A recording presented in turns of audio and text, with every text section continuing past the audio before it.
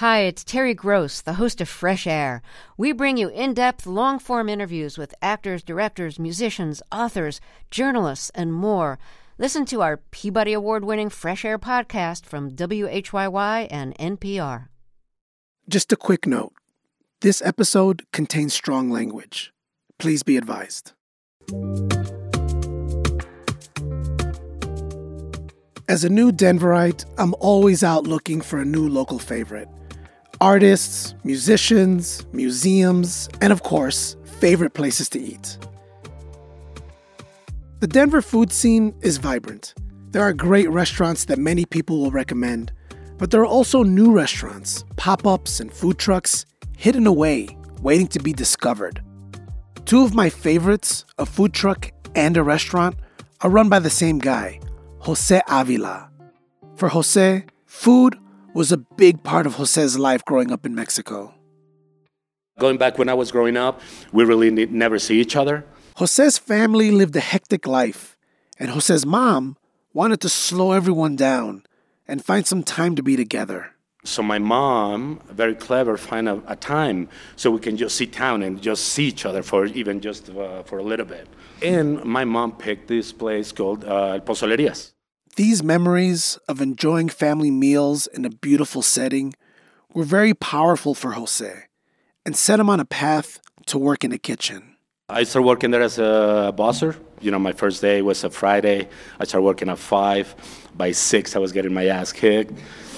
I go back to the kitchen with my tray full of dirty dishes. And, there was just one machine and just screaming and fire and cussing and doing all these kind of things. But it was a really well-organized chaos, I would say. Today, Jose is a big deal in the local food scene. Jose developed his skills at restaurants in Denver's Cherry Creek neighborhood. He went from being a busboy to being an award-winning chef at his restaurant La Diabla, a restaurant which mixes tradition and modern, and in many ways retains the spirit of his meals with his mother. Jose's story is just one of many stories about Denver's food industry workers. This time, we hear stories from the frontline restaurant workers who we don't often hear from. The work is hard, but there are many rewards. It's a chance to reach people through food and touch their lives in a special way. This is My Story So Far, the storytelling podcast that brings you voices from the hidden corners of Colorado. I'm your host, Luis Antonio Perez. In this episode, we'll hear 2 stories about finding ways to move forward when everything seems lost. On a Monday evening, just west of downtown, a close, small community of food industry workers, of servers, chefs, former chefs, bartenders, and managers gathered to listen to stories at the quirky and retro meeting space at Rag & Bale. Our first story comes from Mario Childs. Mario was reluctant to share his story. He said he didn't think he had a story to share. But when I asked him how he ended up in Colorado from his hometown of Memphis, he said that it all started by getting stranded and experiencing homelessness. Here's Mario. To start off with, everybody must know that I am Memphis. I come from Memphis, Tennessee. I was born and raised there. I spent my whole entire life there until I got here. So how I got here is interesting because, you ever had a friend that you trust with your life and you would do anything for or go anywhere with? Well, that's how I got here. My best friend actually came to my house one day and he was like, let's go to Colorado for my birthday. It's the weekend. We'll be back in Memphis Monday. And I'm like, man, I'm not going to no Colorado. I don't know nothing about Colorado. And he was like, man, come on, I knew you would go. I bought the ticket already. I'm like, you bought a ticket for real? And he threw it on the table. True enough, it said Denver, Colorado. So I'm like, okay, well, it is his birthday. I might as well just go up there with him. He done bought the ticket or whatever, So we get on the bus. True enough, we get here. I'm happy.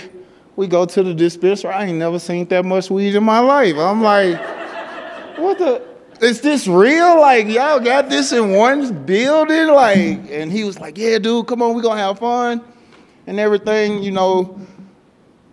we went to, I think it was 7-Eleven on Larimer Street, if I'm saying that right, downtown. And I went in and got me some water, got me a few other things, come out, and they were gone. So I'm standing there like, okay, they done went around the corner. They must have double parked or something. I'm waiting. 30 minutes done went by, So I'm calling this guy. Hey, dude, where you at? No answer, no text, no nothing. So now I'm scared because I'm in this new city, new state. I don't know nothing. I'm standing there and I don't know where to go. I ain't know what to do. And probably about an hour later, they came back. And he was like, man, I can't do you like this. I can't leave you on the street. I'm just going to take you to the shelter. And I'm like, wait, to the shelter? So the guy pulled up to the shelter. He was like, dude, I'm sorry, but that's it. He pulled my stuff out. So they literally ditched me as soon as we got here. And I was so upset when I seen my stuff. You guys, it was like, I just lost everything. Like my house, my business, my dogs, everything in Memphis just in the blink of an eye, I didn't have no way back home. People back home don't have it to get me back home. So being at the shelter was an experience for me because I had never been homeless before. So I didn't know what to do, who to talk to, who not to talk to. I just talked to God. It was a long journey. I was homeless up here for almost a year and a half. I slept on the ground, never done that before, under trees. That was like the wildest experience I ever went through, but I never gave up. And I prayed, and so far God been putting all the right people in my life. I went from being intake in the shelter to staff in the shelter, to counselor in the shelter, to helping homeless people get off the street, putting them in assisted livings, getting them jobs, and it progressed from there. I got a job up here. I got me a little place. I actually met my wife at work at the shelter. And then I went to school to an entrepreneurial class. I was in this class and my teacher said something. She was like, you got to find your niche. When you find your niche, and then everything will work out for you. And at that moment, the only thing I could think about was my Uncle Albert Jr. My Uncle Albert Jr. could barbecue ribs that will fall apart, and your mouth would just fall apart with the ribs. I'm talking about they so good, and everybody used to sit around and be like telling him how it was so good, and he always had the music and stuff going. It's like a lifelong dream. I always wanted to be like my uncle. He always made people happy, and he always fed them. And every time they see him, they would smile, So in that moment, I felt like that maybe I should bring Memphis-style barbecue up to Colorado so y'all can get a taste of what I love. So one day, I called my wife. I said, I don't want to work for nobody anymore. She was like, really? I was like, yeah, I don't want to do this no more. I want to come home and work on my trailer and build that and get it going. And she said, okay, do it. Come home and start working on it. And that's what I did. It took me 2.5 years, but I built everything, put everything together. I made sure it went through inspection. And it was hard. It was hard to build it. I built it from the ground up. My wife and I, we found the right pop-up trailer, and I converted it from a pop-up trailer into a food trailer, which led to the Southern Pit. I would like to say, no matter what you go through, if you don't give up, you'll make it. It's all about what you have inside of you, because I could have gave up when they left me here, and I could still be homeless on drugs and doing other stuff, God knows what. But I didn't give up because I was always taught to never quit. No matter what situation you get in, just don't quit. because it's always going to be a better way on the other side of whatever you came through. But we have to go through something in order to get something.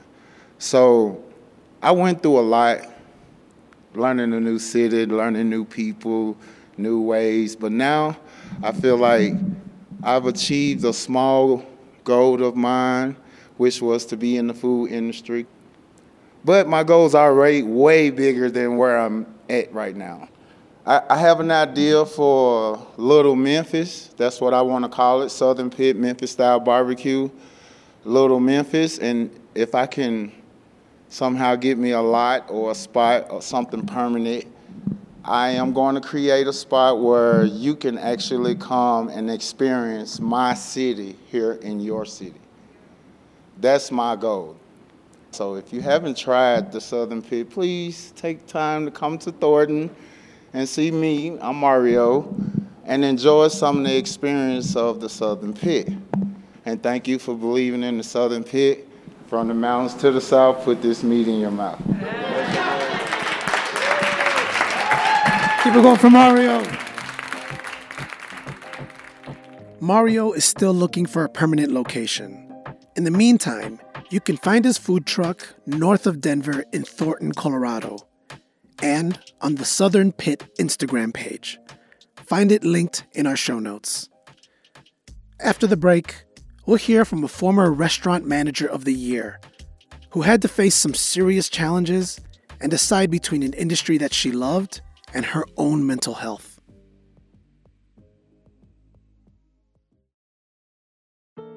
Hi, I'm Emily Williams. I'm one of the producers who work behind the scenes to help bring you My Story So Far. Our team makes this show because we want listeners to hear these stories. First-person, unfiltered, live storytelling. Coloradans sharing their experiences on stage for the first time ever. And we want to spread the word. So could you help us out? If you know someone who might like this podcast, please take a minute and share it with them. If you know 2 people, even better. Thanks for listening, sharing, and helping more people discover My Story So Far. Our next storyteller simply goes by the name Socks.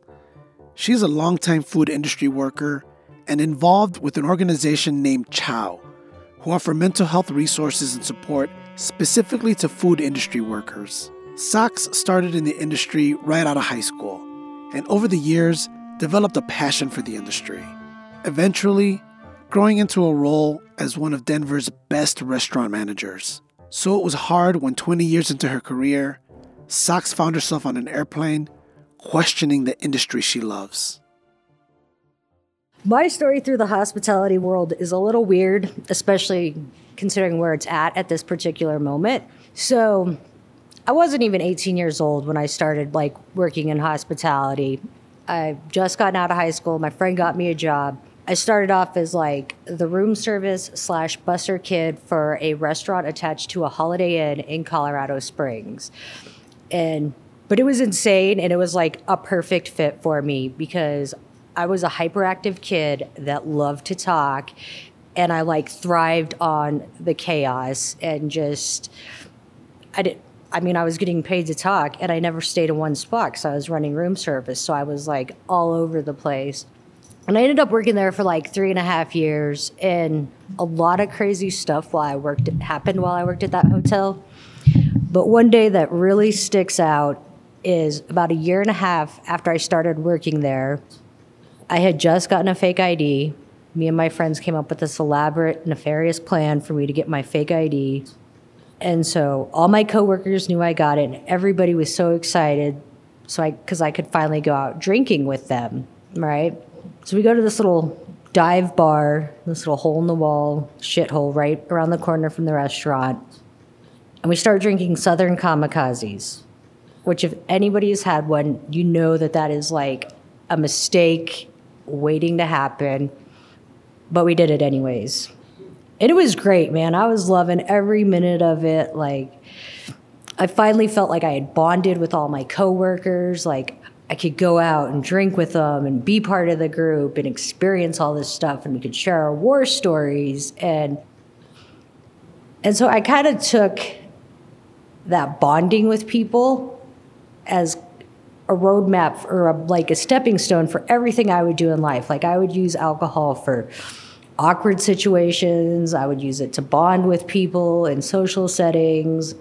Working in restaurants, it was like the way we decompressed, the way we celebrated. I mean, no matter what, we found a reason to drink. But we'd always find some reason. You know, we'd be like, oh, we had a bad day, let's go get drunk. Oh, we had a good day, let's go get drunk. So my drinking just kept progressing, like through my entire time as I worked in the hospitality industry. And I'm also like, you know, slowly moving up the chain, you know, taking on more responsibility and more responsibility. Until one day, like 20 years later, I find myself on an airplane and I'm sober for the first time. Which is crazy because I've traveled a lot. Like I've been all over the world, but this is the first time I've ever flown sober. And the reason why I'm on this plane sober is because I'm flying to Chicago to check myself into a 28-day rehab program. And I can't show up wasted. So I get to Chicago and I check myself in, and it was nerve-wracking, but as I started to settle in, like rehab was a great place for me to be.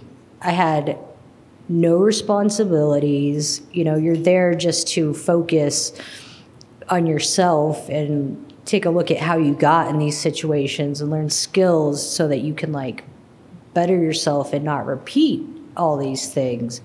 And so as resistant as I was to actually go to rehab for years, I swore I'd never go, like I told everybody. But I actually started to really enjoy it there. And it like helped me build up all this confidence, like I could actually do this. And I also, while I'm in rehab, I find out that I won this big award from the Colorado Restaurant Association for like Manager of the Year.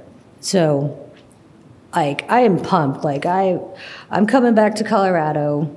You know, I've done all this hard work. I've done the hard stuff. I've gone to rehab. Like life is going to be fantastic when I get back. My career's taking on a whole new level. I'm sober. I've got everything's perfect, right? Rehab is like the honeymoon fun vacation before you start all the actual work. Because when you get back, it's like, not only are you dealing with everyday life again, but then there's like recovery coaches, therapies, groups, like all these things you're supposed to do to keep up with your recovery. It's like a part-time job within itself. But I'm going to do this, right? Like my life is set up perfect. It's going to be a fairy tale from here on out. Like everything's on this golden path. That fantasy starts to fade really, really quick as reality starts to kick in.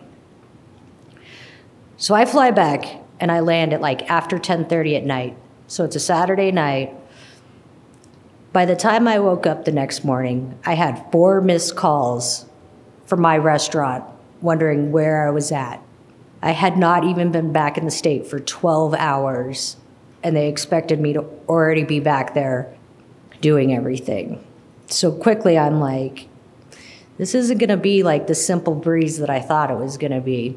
It doesn't take long and things start cracking. And as work starts to take over, I start to let things go by the wayside. You know, first it starts with, well, I don't need a therapist and a recovery coach. I'll get rid of one. And then it's like, I don't need to go to 2 group sessions a week. I'll go to 1. And slowly, like, my recovery became less important and work was taking over. And then there's just the stress, you know, being there like 60, 70 hours a week and dealing with everybody's problems. And it just starts to build.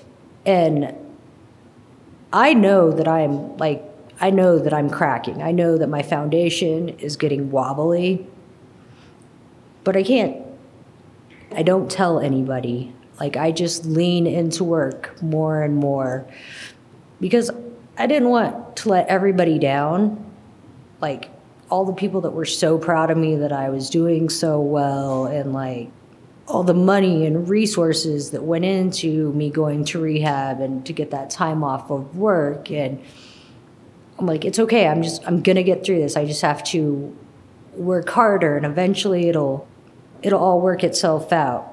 But the more I lean into work, the more it like starts pushing back. And it just keeps building and keeps building. And I think your old drinking buddies, when you quit drinking, they will wait till you're weak. Like they can smell it on you or something. And then they will ask you like, oh, let's go get drinks. And one day I break. And I mean, when I break, I mean, I crumbled and I decided to go have drinks with one of my coworkers. And everybody knew I was teetering, like I was on my last edge. I think there was even a pool going around the restaurant on whether or not I was going to keep, like if I was going to quit because things were getting so bad. And so I go and we have a couple of drinks. And then those couple drinks turn into a couple more. And then I go home and instead of going to bed, I have a couple more drinks and it just all starts over again. And honestly, I don't know how many days I lost because I hadn't had a drink in like 4 months and I just went on a full-on bender. So I was probably down like drunk for like 3 or 4 days and I was probably sick for like 3 or 4 days, you know? And I tried, like after that little episode, I tried to go back, but I couldn't do it. My heart wasn't in it. I felt like a piece of shit. I had let everybody down, you know, like I had no confidence. And I could not go back to the restaurant. I just couldn't do it. And so I'd go into like this huge, deep depression. I mean, I don't think I barely left my apartment for like 2 months. But I didn't know what I was going to do. I've been working my entire life to get to the point where I was, and I had destroyed that. And I kind of hated it. Like, I loved my job, and I was really good at it. But it wasn't fun. I mean, one of the reasons why when I was younger and I got into the hospitality industry is because I had fun. I actually liked people. I liked talking to people, you know? It was like a good time.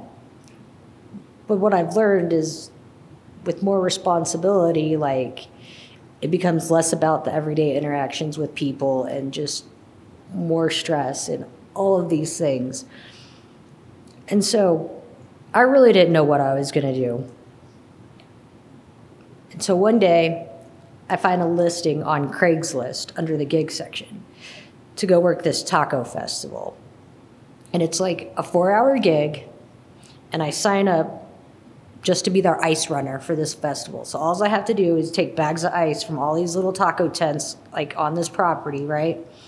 And I'm like, okay, cool. It's 4 hours. It's not that big of a commitment. I can handle this. Like if I have an anxiety attack, like I can bail. You know, I'll just be in the back running ice. I won't have to communicate with people. And I show up and the guy's like, oh, we need you to do something else while you're at this taco festival. We need you to like help with the recycling thing. And I agree because I didn't know I could say no, honestly. But I had fun. For the first time in a really long time, I just got to like interact with the general public. And I didn't have any responsibilities. Like, my God, I'm pointing out, like, put the green cups in the green basket, you know? And so while I'm there, I'm like, wait, I don't have to get a real job again. Like, I live in Denver and there's always stuff going on. So I can just, like, work all these weird festivals and, like, stay busy, but I don't have to have the responsibility of any of that other stuff. And there's actually no chance of me accidentally getting responsibility because they last like 2 or 3 days. And that's basically what I've been doing for like the last year and a half is I'm just a gig worker and I go to all these crazy events. I do catering, I've done races, like Comic-Con, just all sorts of this crazy stuff. And I actually have fun again. Like, I enjoy people. I get to go to these amazing venues, you know. I get to see some places I never get to. And sometimes they suck. Like, there's been a few gigs that I'm like, ah, shit, what did I get myself into? But the thing is, in 4 to 8 hours, they're going to be over. And I don't ever have to think about going there again. Or, like, I don't like a company. I'm like, I'm never working with you again. And it also gives me more time to focus on things like recovery or like some of my volunteer stuff that I do, like with Chow. It also gives me time to hang out with like my extended family. Now when people ask me if I want to do something, I can just say yes. And I don't have to worry about like getting permission from anybody or anything. They're like, hey, you want to go to a yoga retreat? I'm like, I don't know why, but sure. And honestly, it's like my biggest failure has kind of turned into one of my greatest accomplishments, because where I am now compared to where I was even before I went to rehab, even before I got super depressed, is so much different. Like, I'm just happy. I'm more relaxed. Like, I can actually live life again. And I'm still in the same industry that I love, but I'm just on a different path. And it's a pretty awesome path so far. So thank you guys. Socks and Mario's stories remind me of the importance of finding a way to have the pursuit of achievement and the pursuit of happiness work together, and having the courage to ask ourselves tough questions to find that balance. Thank you to our storytellers, Socks and Mario, and everyone else who shared a story that night. Thanks to Chow for helping us connect with storytellers. Chow stands for Culinary, Hospitality, Outreach, and Wellness. They're an organization whose mission is to support wellness within the hospitality industry and to help improve lives through shared stories, skills, and resources. Find out more about their programs and services at chowco.org. Thanks also to Rag & Bale for hosting our event.